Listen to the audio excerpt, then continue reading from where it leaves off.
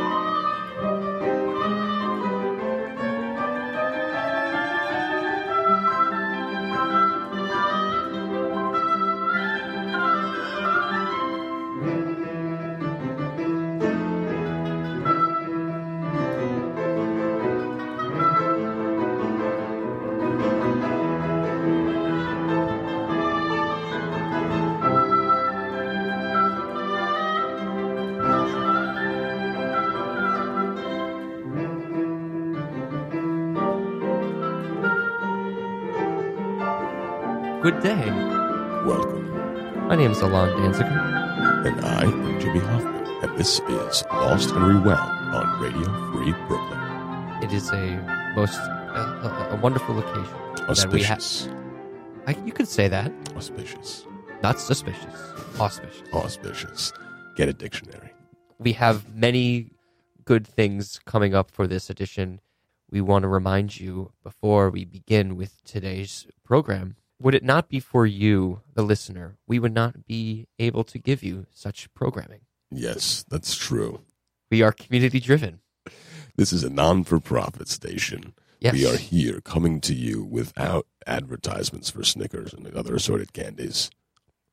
Yes, this is true. Halloween did just pass. Did just pass by. It did just pass by. And if you want to contribute to this lovely type of programming, creativity without such classic financial constraints as we're typically forced into, you can donate directly to our show at radiofreebrooklyn.org/LAR. And to the community as a whole, we accept all donations to radiofreebrooklyn.org/pledge. That's our Patreon page.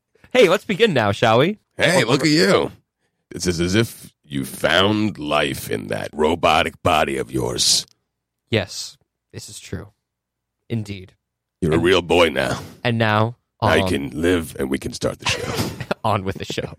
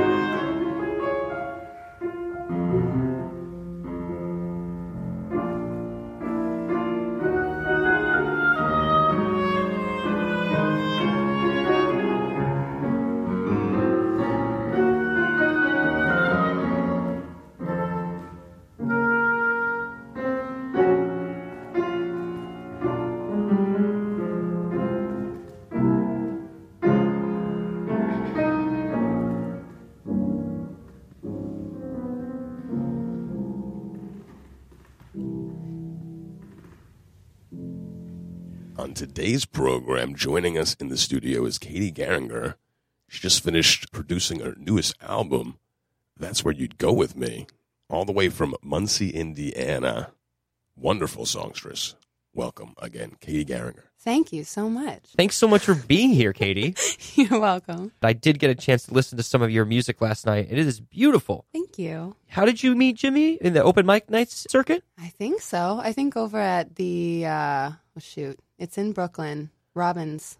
We met at Robin's, Mike. Yeah, Yeah. you're right. Branded Saloon. Branded Yes, Saloon. that's the Sandwich. Sandwich Wednesdays. Sandwich Wednesdays. with Robin Irene Moss. I'm sorry that I just A said former Moss. guest of- yes, This is my Brooklyn Moss. came out. Miss Moss. She was a guest on our show some time ago. I do know that the Sandwich Wednesdays, it's a different theme every time that they do it. What was the theme that you had to go with? Oh, jeez. The what? Do you remember it all? The or no? night that we met. No, do you remember what you were singing about for the theme that they? I'm not an A+ open mic participant. I just kind of show up like whenever I want. I don't usually follow the prompts. I think the prompts are a wonderful, beautiful idea, but I never usually do Got the it. prompts. I didn't realize. I thought that there was like a very strict. You must follow this prompt. Or No, you get an really, extra. would really appreciate it if you did. You get an extra song Yeah. if you write a song that week about the prompt. Got it. You've been involved in the music scene here in New York specifically for how long? About a year and a half at this point. Well, I guess technically 2 years because I started getting gigs here before I moved here from Indiana. Really? My first visit was probably, I guess, like 2 years and 2 months ago. And I started networking like pretty much instantly once I got here because I knew I wanted to move here. Since I do the oboe thing and I do the singer-songwriter thing, I started Yes. going to open mics. And I actually got my first oboe gig kind of in a fluke situation. Me and Val Daniel, my husband, were busking in the subway. And someone came up to me and was like, "Hey, I'm looking for a second oboist for my recording session. Do you want to play?" And I was like, "Yeah." That's wonderful. Yeah. So I started gigging and kind of got involved in the music scene a little bit before I actually moved here. The oboeing that is being heard in between the talk sets for this episode was from your grad school performance? Is that Yeah, correct? it was from, I think, my second master's recital. And where did you go to school to study your master's? I went For your to master's? the College Conservatory of Music at the University of Cincinnati. That's a fantastic school from what I've heard. Yeah, it is. It's pretty great.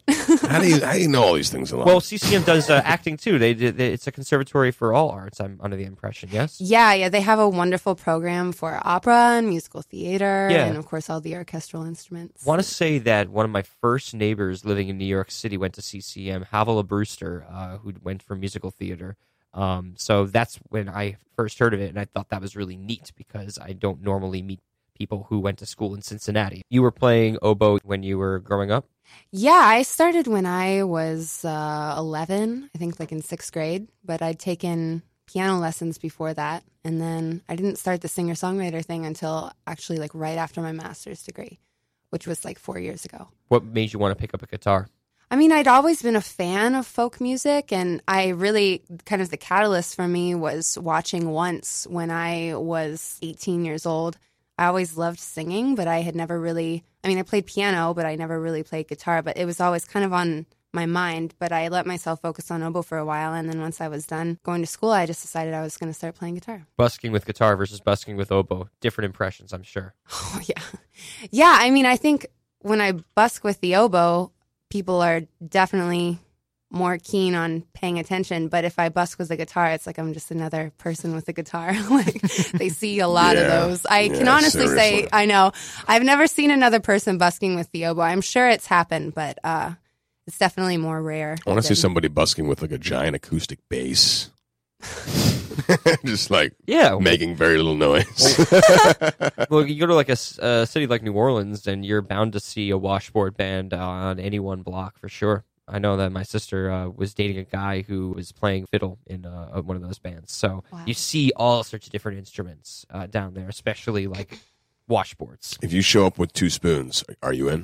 Or is it 3 spoons? Sure. How many spoons do you need to be in? I don't know. I don't. Yes, I'm the right person to ask I that. just ate a lot of soup, and now I want to play music with Cheryl. I just arrived with spoons. Do you come from a pretty musical family, Katie? Yeah, it's pretty musical. I am really the only one who was like classically trained, but my parents are both musical, and I grew up with a lot of music in the house and went to church. You know, both of my parents were in the choir growing up, so I was just kind of surrounded and inundated by it from a young age. What did you say that one of your siblings glommed onto, tacked on to what you were doing musically, or vice versa? You tacked on to what they were doing. If it's a sibling, then the word glom might be might be appropriate, right? They glommed onto my success. Can't get them off. No, not at all. I have two younger brothers, and they're both very naturally musically talented. And they were both in band and took piano lessons, but no one really latched onto it like I did. It's funny, like I once met a family band, a literal family band, Right. For the church sort of situation. Yeah. Like the kids played instruments and the parents played instruments, and they could go around. It sounds like your parents could have certainly bred a family band if they wanted to. Yeah, I'm really glad they didn't, though. Do you feel different when you play in Brooklyn versus playing in Manhattan? Oh, that's an interesting question. Different impressions since you're getting oboe and guitar. I imagine different impressions with different boroughs. Brooklyn seems a little more singer-songwriter friendly, and I don't know. I haven't really ever thought about this before, but just kind of off the top of my head, I played my first singer-songwriter gig no, that's not true. I've played in Harlem before, but I played in like Midtown recently, and I really felt like kind of this pressure. Maybe it was just coming from me, but I felt this pressure to kind of like perform and like bring people in. Whereas like if I'm playing at the Way Station over in like Prospect Heights, I just feel like I'm just there to play music. So there's such an inviting audience that goes there, so you're never going to feel too much pressure. Yeah. And the sound system's great there too. Yeah, it's awesome. And the drinks are good too. Question is more about whether or not you had different impressions of the city, Brooklyn, Manhattan notwithstanding, before you got here. You know, you clearly wanted to move here, but why? A lot of my reason for wanting to move here wasn't really based in reality. It was more, I had this glammed up romantic view of what New York City was going to be like as a musician. And growing up in the Midwest, it just, I came and I visited. And my first visit here was pretty traumatic, not even when I got here, but on the way there, I crashed my car. Oh, goodness. And I totaled my car.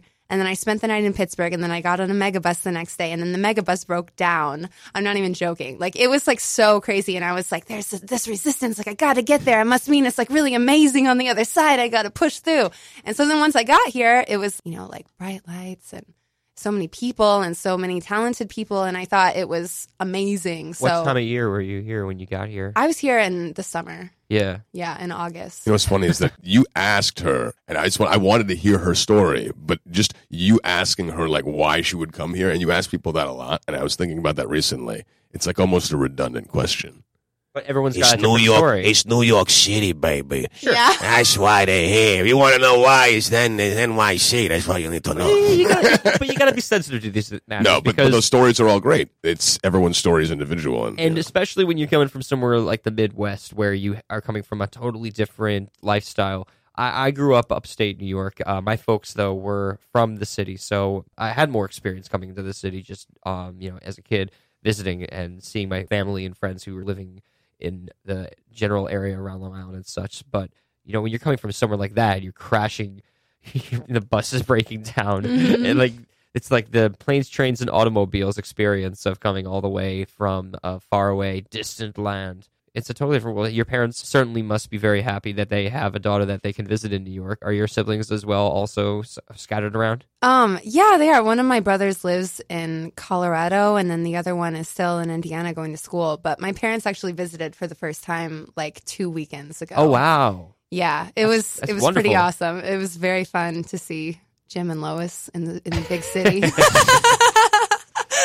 Well, it seems like you have a pretty close family. My parents are wonderful people, and they raised us to, I guess, just want to do our own thing. And so that's what all three of us are doing. They've always encouraged us to go where we wanted to go and do the things we wanted to do. I was a music major in college, and my brother Peter was a philosophy major. So, they pushed us to pursue what we wanted to. There was no pressure to be an accountant or a nurse or whatever.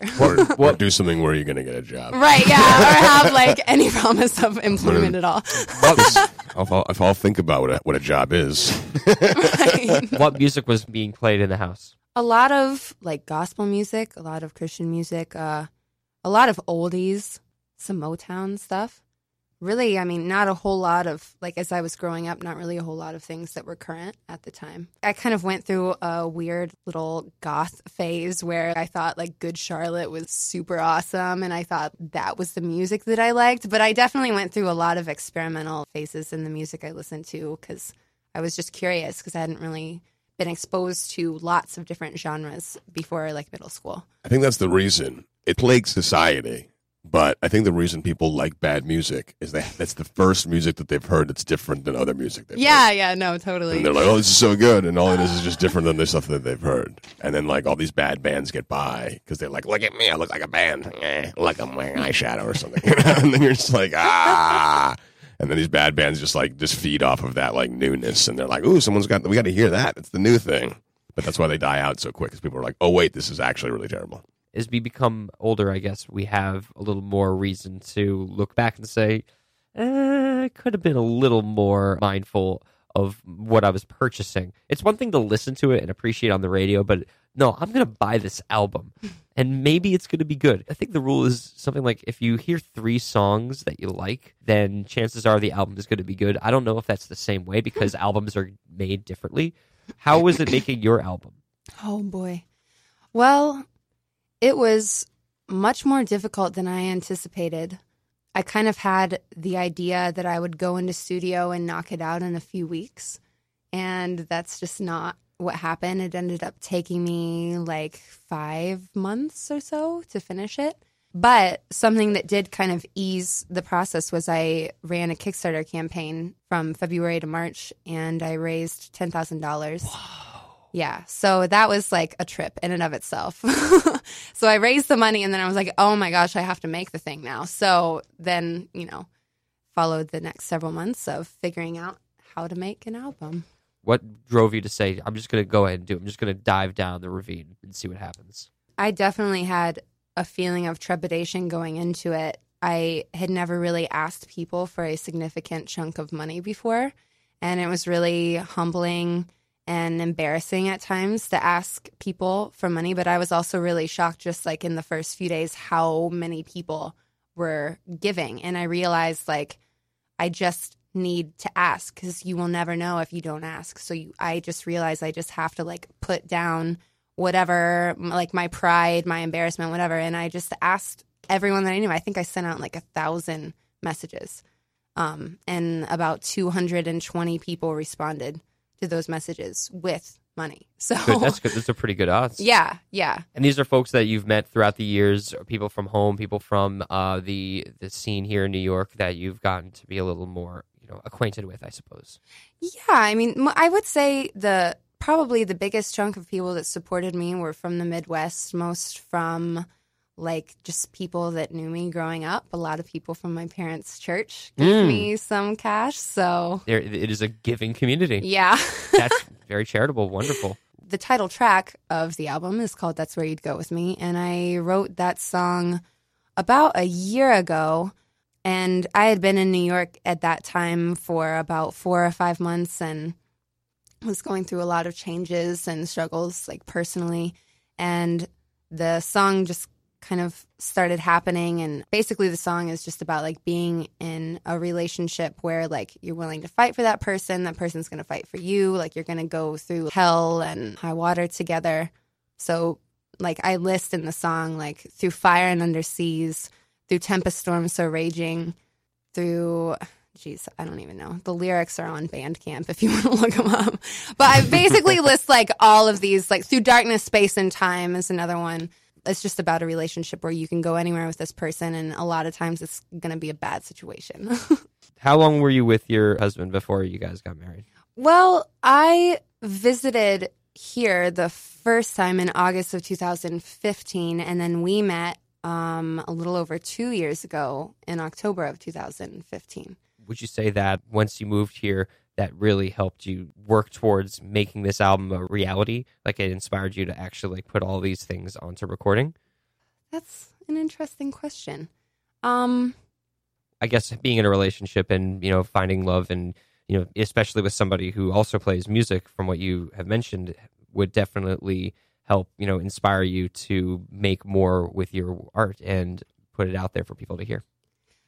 Yeah, I mean, I think there are definitely some of the songs on the album that are inspired by our relationship. And for me, it was more just from a personal aspect. Like I arrived at a point where I had a chunk of songs that I felt I was really proud of. And they kind of cover like a 3-year period of time. one of the oldest songs that I've written is on there called The Bird Song. And then one of the newest ones I wrote, I think, in February, like right as I was starting the Kickstarter. So my idea of picking the songs for the album was to show like where I've been and like where I am now.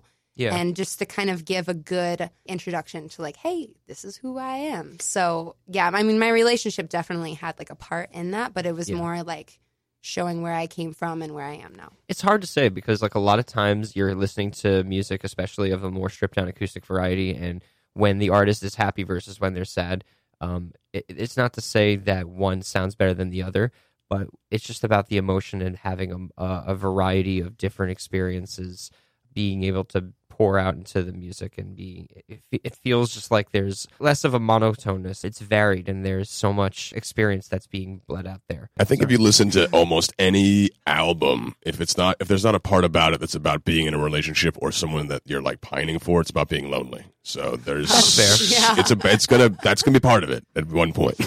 You brought your guitar with you. Are you going to sing about being lonely or being happy?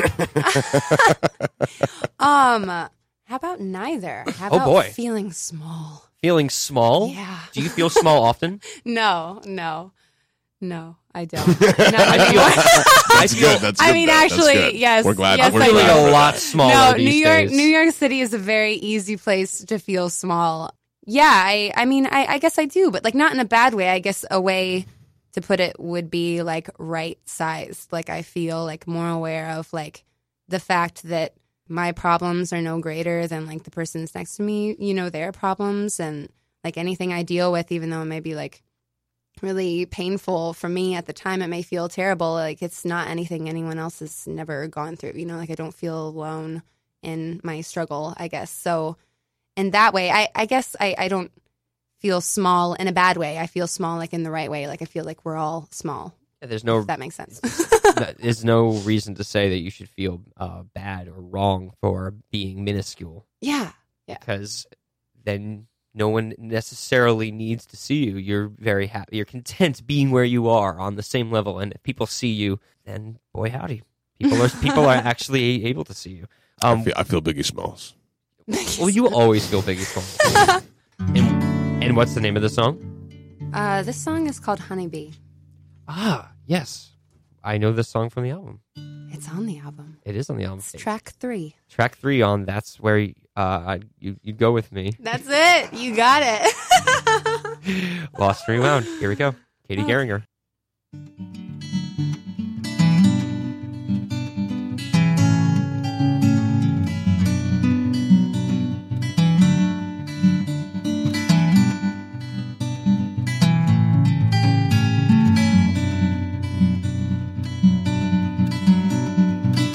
You're like a butterfly and I've got an eagle's eye. I see you flying high.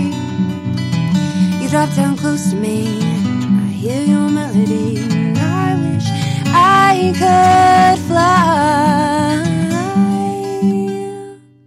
But I'm no butterfly.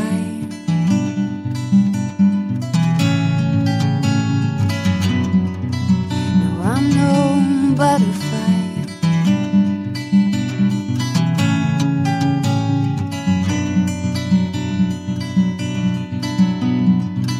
You're like the cavalry, I'm like a centipede. I feel you run over me. You're like a maple tree, I'm like a honeybee. Just one leaf can cover me.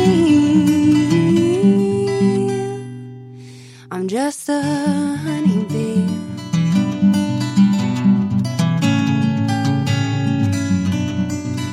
I'm just a honeybee.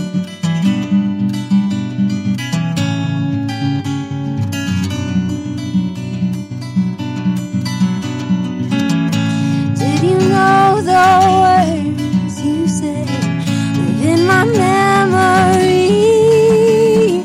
Think of all the times I cried out to you. You said it's not you, it's me. You might nor'easter wind. Now tell my walls again. But when you come around, don't even try.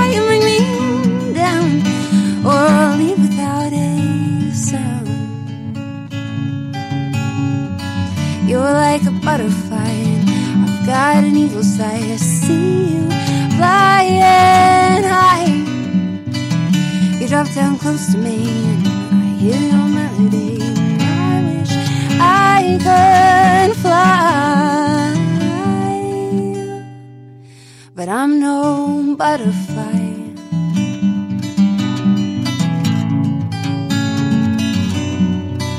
No, I'm no butterfly.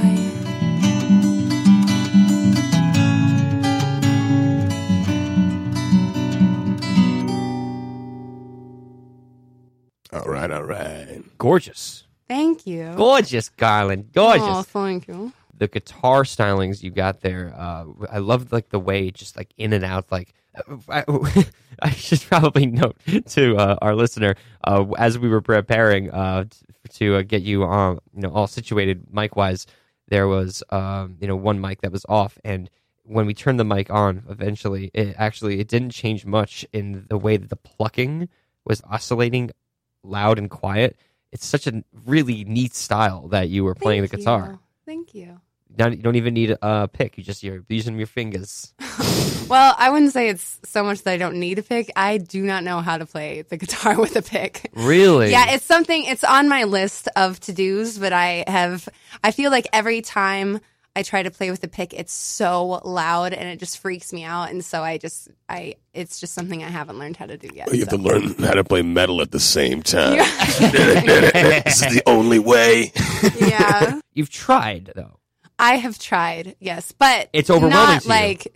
A little. Yeah, it's just like really, really loud in my ears. But like I need to learn how to do it. Oh, it's a Takamine is a very lovely guitar to be. So maybe it's just kid gloves, I think is the term. You don't want to be using such a hard, brash device on such a delicate instrument. Yeah, well, I mean, I think part of it, why it sounds loud, is because the body of this guitar is actually pretty big and it's very resonant, which is why it works really well with finger picking. So I think that's why it sounds loud when I play a pick, because it is. So if I had like a smaller guitar, I think it'd be a lot easier for me to learn how to play with a pick. It's very lush. How long ago did you get that guitar? Thank you. I got this, I think it was like almost 3 years ago now, or 4 years maybe. I just remember that this, I don't know if this will stay on air or not, but I was supposed to play for this like community chamber orchestra in Cincinnati,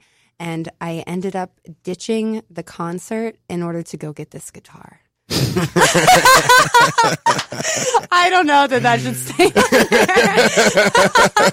there. It all comes out. Yeah, People, I'm telling you, they're gonna hear this and they're gonna be very upset. Yeah, and if Alon, so that's what happened to her. If you don't know, she got a guitar. If you don't, never heard from her again. It's interesting that you have a Takamine, because I know that Takaminis are not the cheapest of ones. So you put your money in the right place by getting a guitar that is full-bodied and is worth the money. I won a guitar off the radio when I was a kid, and it happened to be a Takamine. I barely play it, but every time someone's over the apartment, I will just have them take a spin on it and maybe tune it, since it hasn't been touched since the last time somebody came over. So really, really wonderful stuff. Thank you. I'm glad that you have a capo too, because I think the capo is the one thing that stopped me from playing all my favorite songs on the guitar. Oh, wow. With that Takamine. It's like, when you get this Takamine, maybe I should start taking guitar lessons. You didn't have to worry about taking guitar lessons. You knew already. You taught yourself, basically. What was the first song you taught yourself on guitar? See, this is why I don't feel like a real guitarist, because like I don't really know how to play any other music aside from like what I play. Yeah. That's fair. I could still play Smoke on the Water. That's awesome. Really? That's all you need to know. That's fair. That's all anyone really needs to know. Someone's like, play guitar. If every person that ever touched it again played Smoke on the Water, would the world be a bad place? But I did actually I think I took like 2 guitar lessons, and I was really honest with the guy. I was like, I don't really want to learn how to play scales or like a particular song. I just want you to teach me a few finger picking patterns, because I feel like, especially with songwriting, my brain has worked faster than my actual fingers and like ability has been able to work. And so I just had this sound in my mind of what I wanted to be able to do, and I knew I couldn't do it yet, but I knew if someone taught me how to do some finger picking patterns, I would get closer to what I wanted.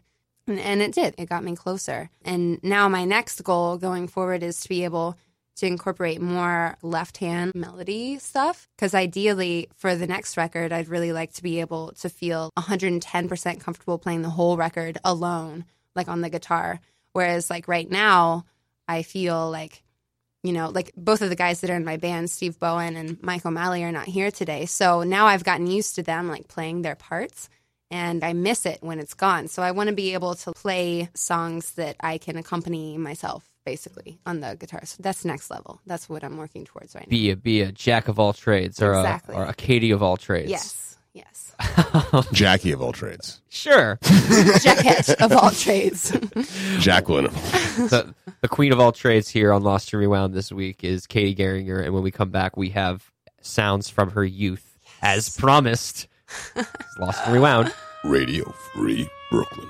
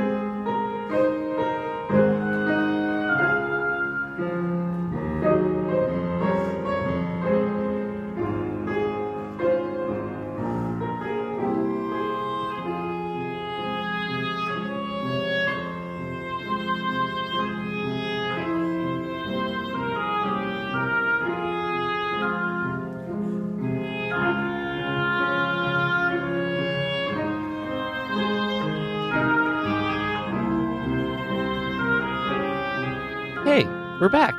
Hey. We're listening to the lovely sounds of the oboe from Katie Geringer at CCM in Cincinnati. And that was, like 5 years ago, right? Yeah. Something like that? 2012. Yeah. Oh no, she on that oboe. Mm-hmm. So tell us about that recital a little bit, since we've been hearing it all throughout the program thus far. Very lovely, very festive. Almost sounds like we're sort of jumping the gun a little bit on Christmas. And I noticed in the video there's actually a wreath. So this was clearly around the holidays. It was in December, I think, like right before Christmas break. And I did that on purpose so that I could have a great Christmas break and not have to worry about doing my recitals the next semester. Yeah. And plus, oboe just seems like a festive instrument to play.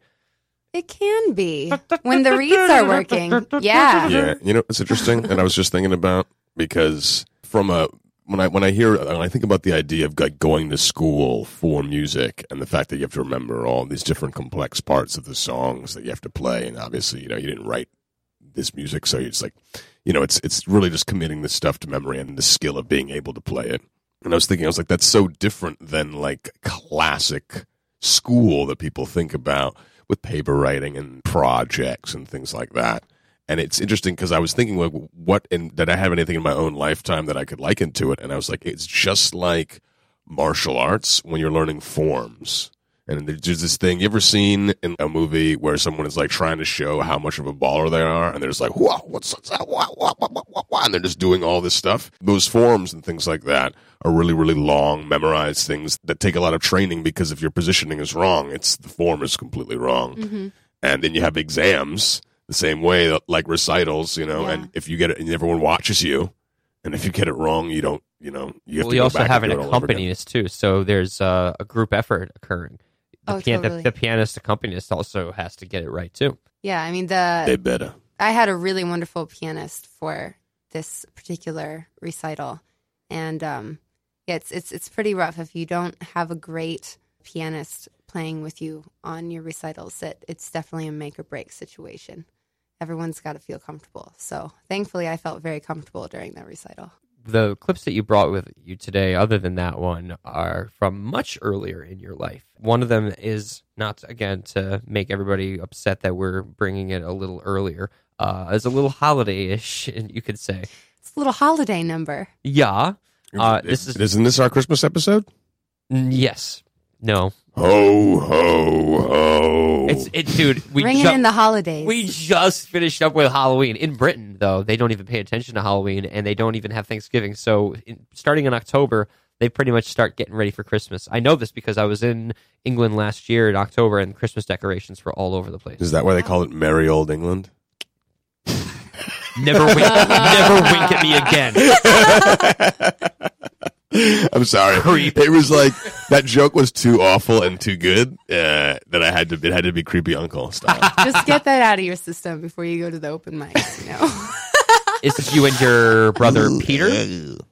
Yes, yeah. Peter is my youngest brother. There's two clips you brought with you. This is the short one, and the one we have later to play is a little bit longer. But this one I just heard just because I wanted to understand what I was getting myself into, and I have so many questions.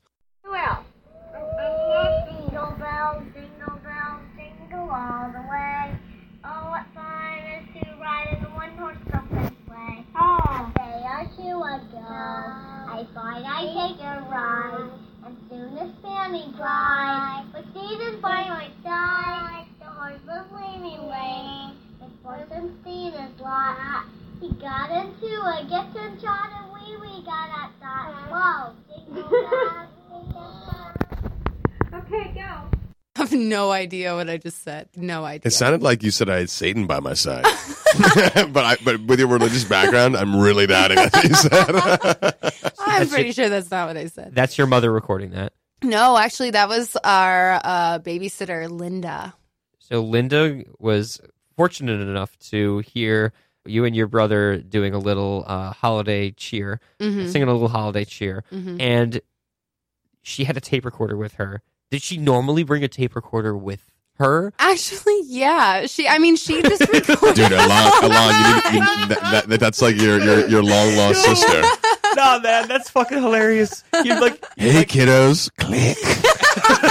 Talk. We're gonna have so much fun today. No, it's amazing because like my dad's a photographer, so he was taking pictures of us all the time. But they never used like a camcorder or anything. So she got a lot of really hysterical video from our childhood. Okay. And yeah, this was like your babysitter. Yes, not our your mom, babysitter, not your dad. But she was a friend of the family, like Sure. before I came along. But She was the Alice of the Brady Bunch. Yes, exactly. She was our Alice. Yeah, minus the housekeeper part. But She was your Urkel? Yes. Yes, she was the kitty of the full house. She was our Linda. How many more characters can we think of in a minute? She was the comic relief. No, that's really amazing. Not like every day you hear about people saying that, no, I didn't really get recorded, except for that one time that my babysitter, would every now and again when we would have someone coming over to stay over, she would just press the record button and see what crazy things would be said. Kids say the darndest things, that's that idea, yeah. right? I also think we were just little weirdos, so she probably wanted to get some of this on like videotape, Yeah, for sure. There's something really magical about hearing kids singing without stopping. And we've talked about this over and over again. Me in my adult life, I feel like I'm a bumbling idiot a lot of the times, and I was back then, just a younger bumbling idiot. But there's a way that a lot of the kids that I grew up with talk that just reminds me of how we feel so much more non-filtered and just without stopping. We just keep going. Without interrupting. We don't we don't stammer. We just go right through. We just barrel right through like a video game villain or something. What were those words? You said that we were saying before that the words seemed like you made them up, but it sounded like almost that those could actually have been a part of the song. Yeah, I have no idea what version of Jingle Bells I was referring to. On my side, or I think I said Santy, like Santa. Santa by my side. That's why when I thought it said Satan by my side, that's why. Santy by my side. Me and Santy just killing it. Santy's a good guy. Me and Santy kicking it up in that sleigh. Good old Santy. I'm glad you guys were so familiar. Well, we also wanted to play this clip, and there's a lot to probably sift through in terms of thoughts and questions. So let's get started with this particular clip. Explain to us what we're about to hear. It's a play. It's hard to explain.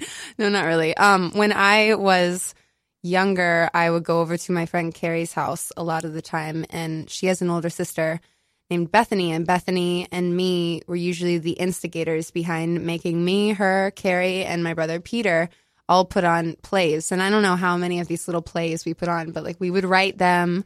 And I know there's like a rendition of Sleeping Beauty kicking around somewhere, but in this particular play, I think it's called Megan and Sabrina, Best Friends Forever. So you're let me get this straight. Your babysitter would record the crazy things you did. Your friend's sister would make you put on plays. Yeah. You were basically made to dance monkey dance wherever you went. Yeah, I guess so. But I think I liked it though, because I kept doing it. So Still in the spotlight now, right? right, Yes. Says lady on radio. exactly. Megan and Sabrina. I played Sabrina. You played Sabrina, and Carrie played Megan. Yes. And she wrote this play for you guys. I think me and Bethany were the ones who wrote the play. It's pretty cringeworthy, to be honest. Is it? Yeah. Tell us. Well, Sabrina No August Wilson over here. Sabrina is a rich girl who befriends a poor girl, Megan. Okay, this is not real. This is not like reality. And the mom, played by Bethany, tells her she's only allowed to be friends with other rich girls. There's a lot that's wrong in this thing. There's Or a lot that's incredibly But then right. at the Country Mouse, end- City Mouse, Prince and the Pauper. Yeah, at the end, Two different though, stories am I talking about? Bethany's character, the mom, sees the light and through a series of unfortunate events ends up deciding to adopt Megan into the family, and then Megan and Sabrina can live happily ever after as sisters. Because they're both rich now. And now we're both rich. Yeah. Exactly. That's amazing. What year is this from then? How old were you? How old were you in the first clip, I should probably ask? And then is it the same age as the one we're about to hear? No, I think the first clip I was like 4, which Yeah. would have been like 92. Yeah. And then this one, I think I was like 8 or 9. So, Okay. And how old is 96 how or old? so. Okay. And how old is the older sister, by the way? Just She's out a of couple curiosity. years older than me. Okay. Yeah. So now we present to you Megan and Sabrina. Best friends forever. This play is called Megan and Sabrina Friends Forever. Megan is played by Carrie Greil. The rich lady is played by me, Bethany Greil. Sabrina is played by Katie Geringer. And the doctor is played by Peter Geringer. So sit back, relax, and enjoy our show.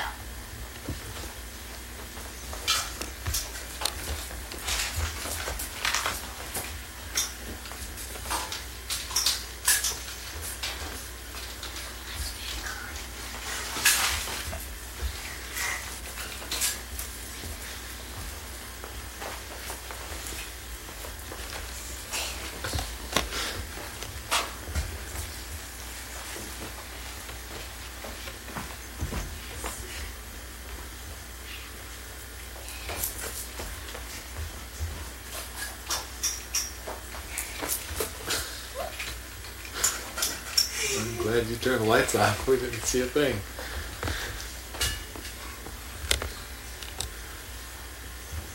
Part 1, on the street.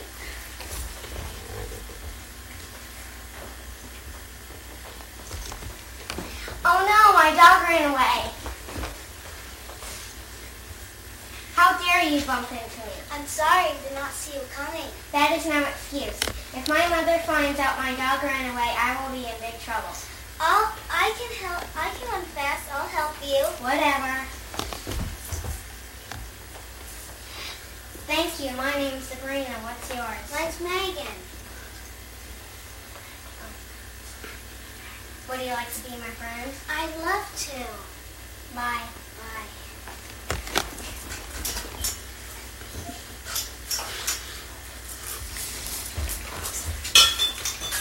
Wait a minute. Say Do that again. Say it again. I said part 3 at home. Okay.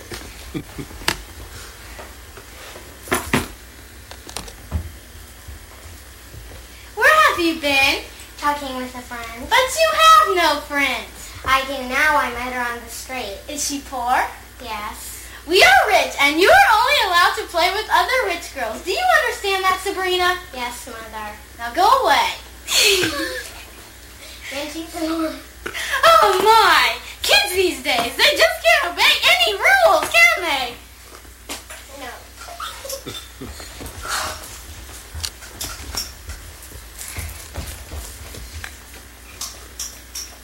Speed it up. We are. Okay.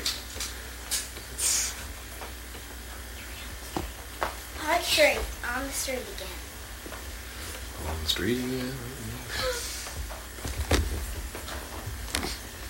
Hi, Megan. Oh, hi, Sabrina. I wish we were sisters. Me too. Sabrina, time to come inside. Bye. Bye.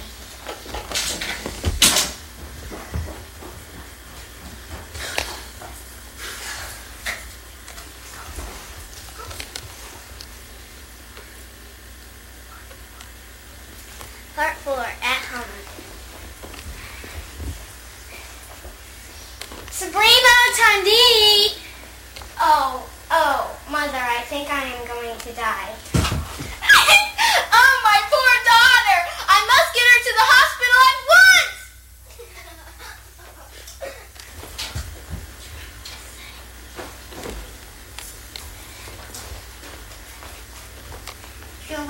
Show me where you can go see nobody. What happened? You got very sick and fainted. Will I be alright? The doctor said you will. All you need is some rest, then you can come home. Good night. Good night. 6, on the street.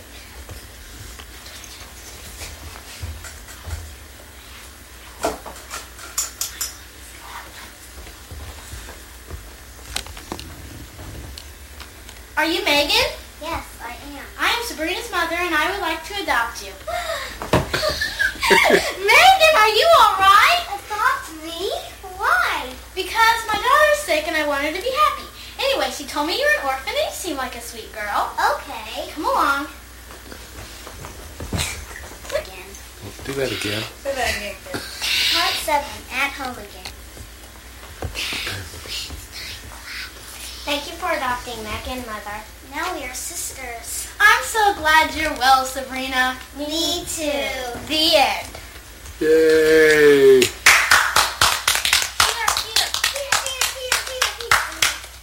Thank you for coming to see the play Megan and Sabrina, Friends Forever. This was our cast.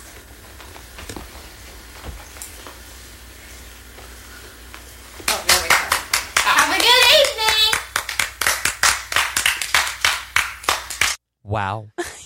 I like how professional you were about making it a theater atmosphere, but not so much about the dialogue. No, dialogue wasn't our strong point at that point in time. What were you wearing, or what were you made to wear? I think I was wearing either the mom's or the older sister's one of their dresses because it was obviously ill-fitting and pretty big. Do you all remember the first time you wore your parents' clothes for the first time? Yeah, I still do. We know. No. Probably like from a very, very young age. The first time they would fit me, I guess. But I guess, yeah, I know what you mean, like putting them on in the closet. I'm having a vague memory of there being some clothes that my mom didn't wear anymore that she would keep in like a bin of some sort. And sometimes, like when my friends were over, we would go. There was just, something. put stuff on. There was something really captivating about just being in your parents' room and looking through your parents' closet for clothes that you might like. Yeah, I got in such trouble every now and again just for never leaving it kempt. I definitely used to put on my grandfather's old fedora. That was in my dad's closet. That was fun because I tried to pretend like I was a gangster. Yeah. Nice. And then my mother had these hippopotamus slippers that were super warm and comfy that had like these giant hippos on the front. And I used to wear those because they were super comfy. You were definitely wearing clothes that were too big for you, though. Yes. And that sort of added to the humor of being a poor girl. Well, I was the rich. Sorry, being the rich girl, Yeah. wearing clothes that were too big for your britches. No, I'll tell you. mean, do you want me to history lesson you guys right now? History lesson it. All right. So poor people notoriously wore ill-fitting clothing because they couldn't afford tailors. Yes. And then we had to buy clothing off the rack. And the deal was that there was no try it on before you buy it until Macy's department store. And then there was no all the clothing was like in a showcase window, and you had to there was no returns. So you had to buy it on site. You weren't allowed to touch it, so you just bought the bigger thing because if you got it and you didn't fit, you couldn't return it, and it was like worthless. You get the big thing because then if you have to run it through the wash, it'll likely shrink anyway. Big as safe. It was safe the same way, and then hand-me-downs the same way like that too. Who's the dad?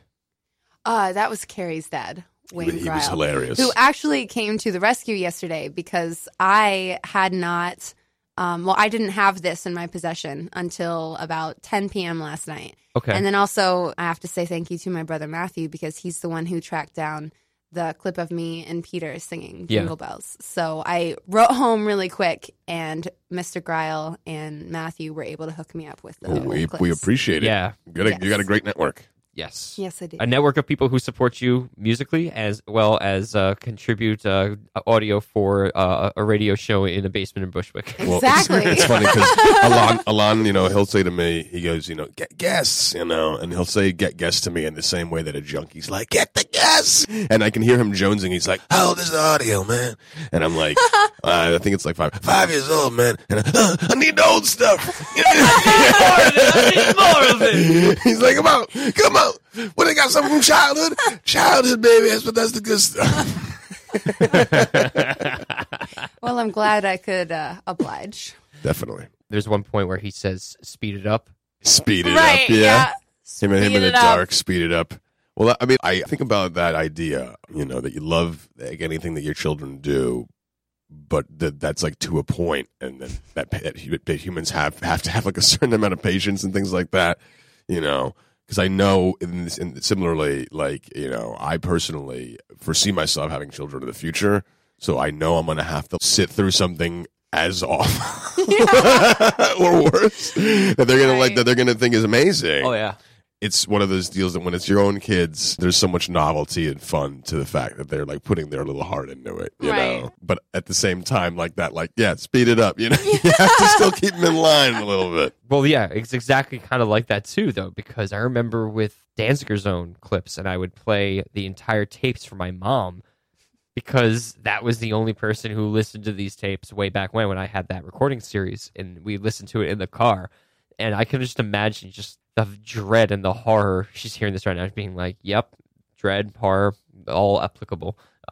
Listening to like 90-minute tapes and like having to listen to these tapes and having to sit there and be like, where's this going? Where's this going? I'm a good mom. I'm a very patient mom for listening to this drivel for the entire car ride. Yeah, I definitely remember like having long-winded conversations with like my father about like Dragon Ball Z that I knew he didn't care at all about, but he would like actively try to speak with me about it because I was interested in it, Yeah. And I was like, Dad, I appreciate that. I'm sure there were plenty of fathers all around the world that would be like, I don't talk about cartoons. I just don't talk with children, Yeah, right. Go back to your room. We don't speak until you're an adult. We're out of time. You have a Bandcamp that we could go to, and anybody who's interested in buying your album could go to and listen to the music for free before they even buy it. Yeah. That's how Bandcamp works. Right. Yes. Good work, Alon. You can go to katiegaringer.bandcamp.com in order to purchase your new album. That's where you'd go with me. Yes. That's And it. do you have any shows coming up? I do actually. On Saturday, I'm going to play a set at Treehouse in Midtown at 8 p.m. Yeah, Treehouse Mima. Yeah. I actually was just there a couple of weeks ago. It's a very nice place, and It you can is. get like oysters there as well, which is pretty It's cool. pretty fancy. So that would be Saturday, the November the what? 4th. It's November So 4th. none of us are. So, Damn you, calendar man. so that's Saturday, November 4th. Yes, in- at Treehouse Mima. Which is on 42nd Midtown. Street, I Yeah. believe. What else? Anything else other than that, or just that for the time being? Well, the album is also available on iTunes and Nice. Spotify. Cool. It's now up on YouTube as individual tracks with the album artwork. And if people want to stay in touch with you on social medias, they can do so on Instagram. Instagram or Facebook. any of that stuff. Great. I'm there. You're an inviting soul, and I think it'll be a good experience for those who are interested in seeing you at the Ye Old Oyster House, because you are the pearl of Midtown.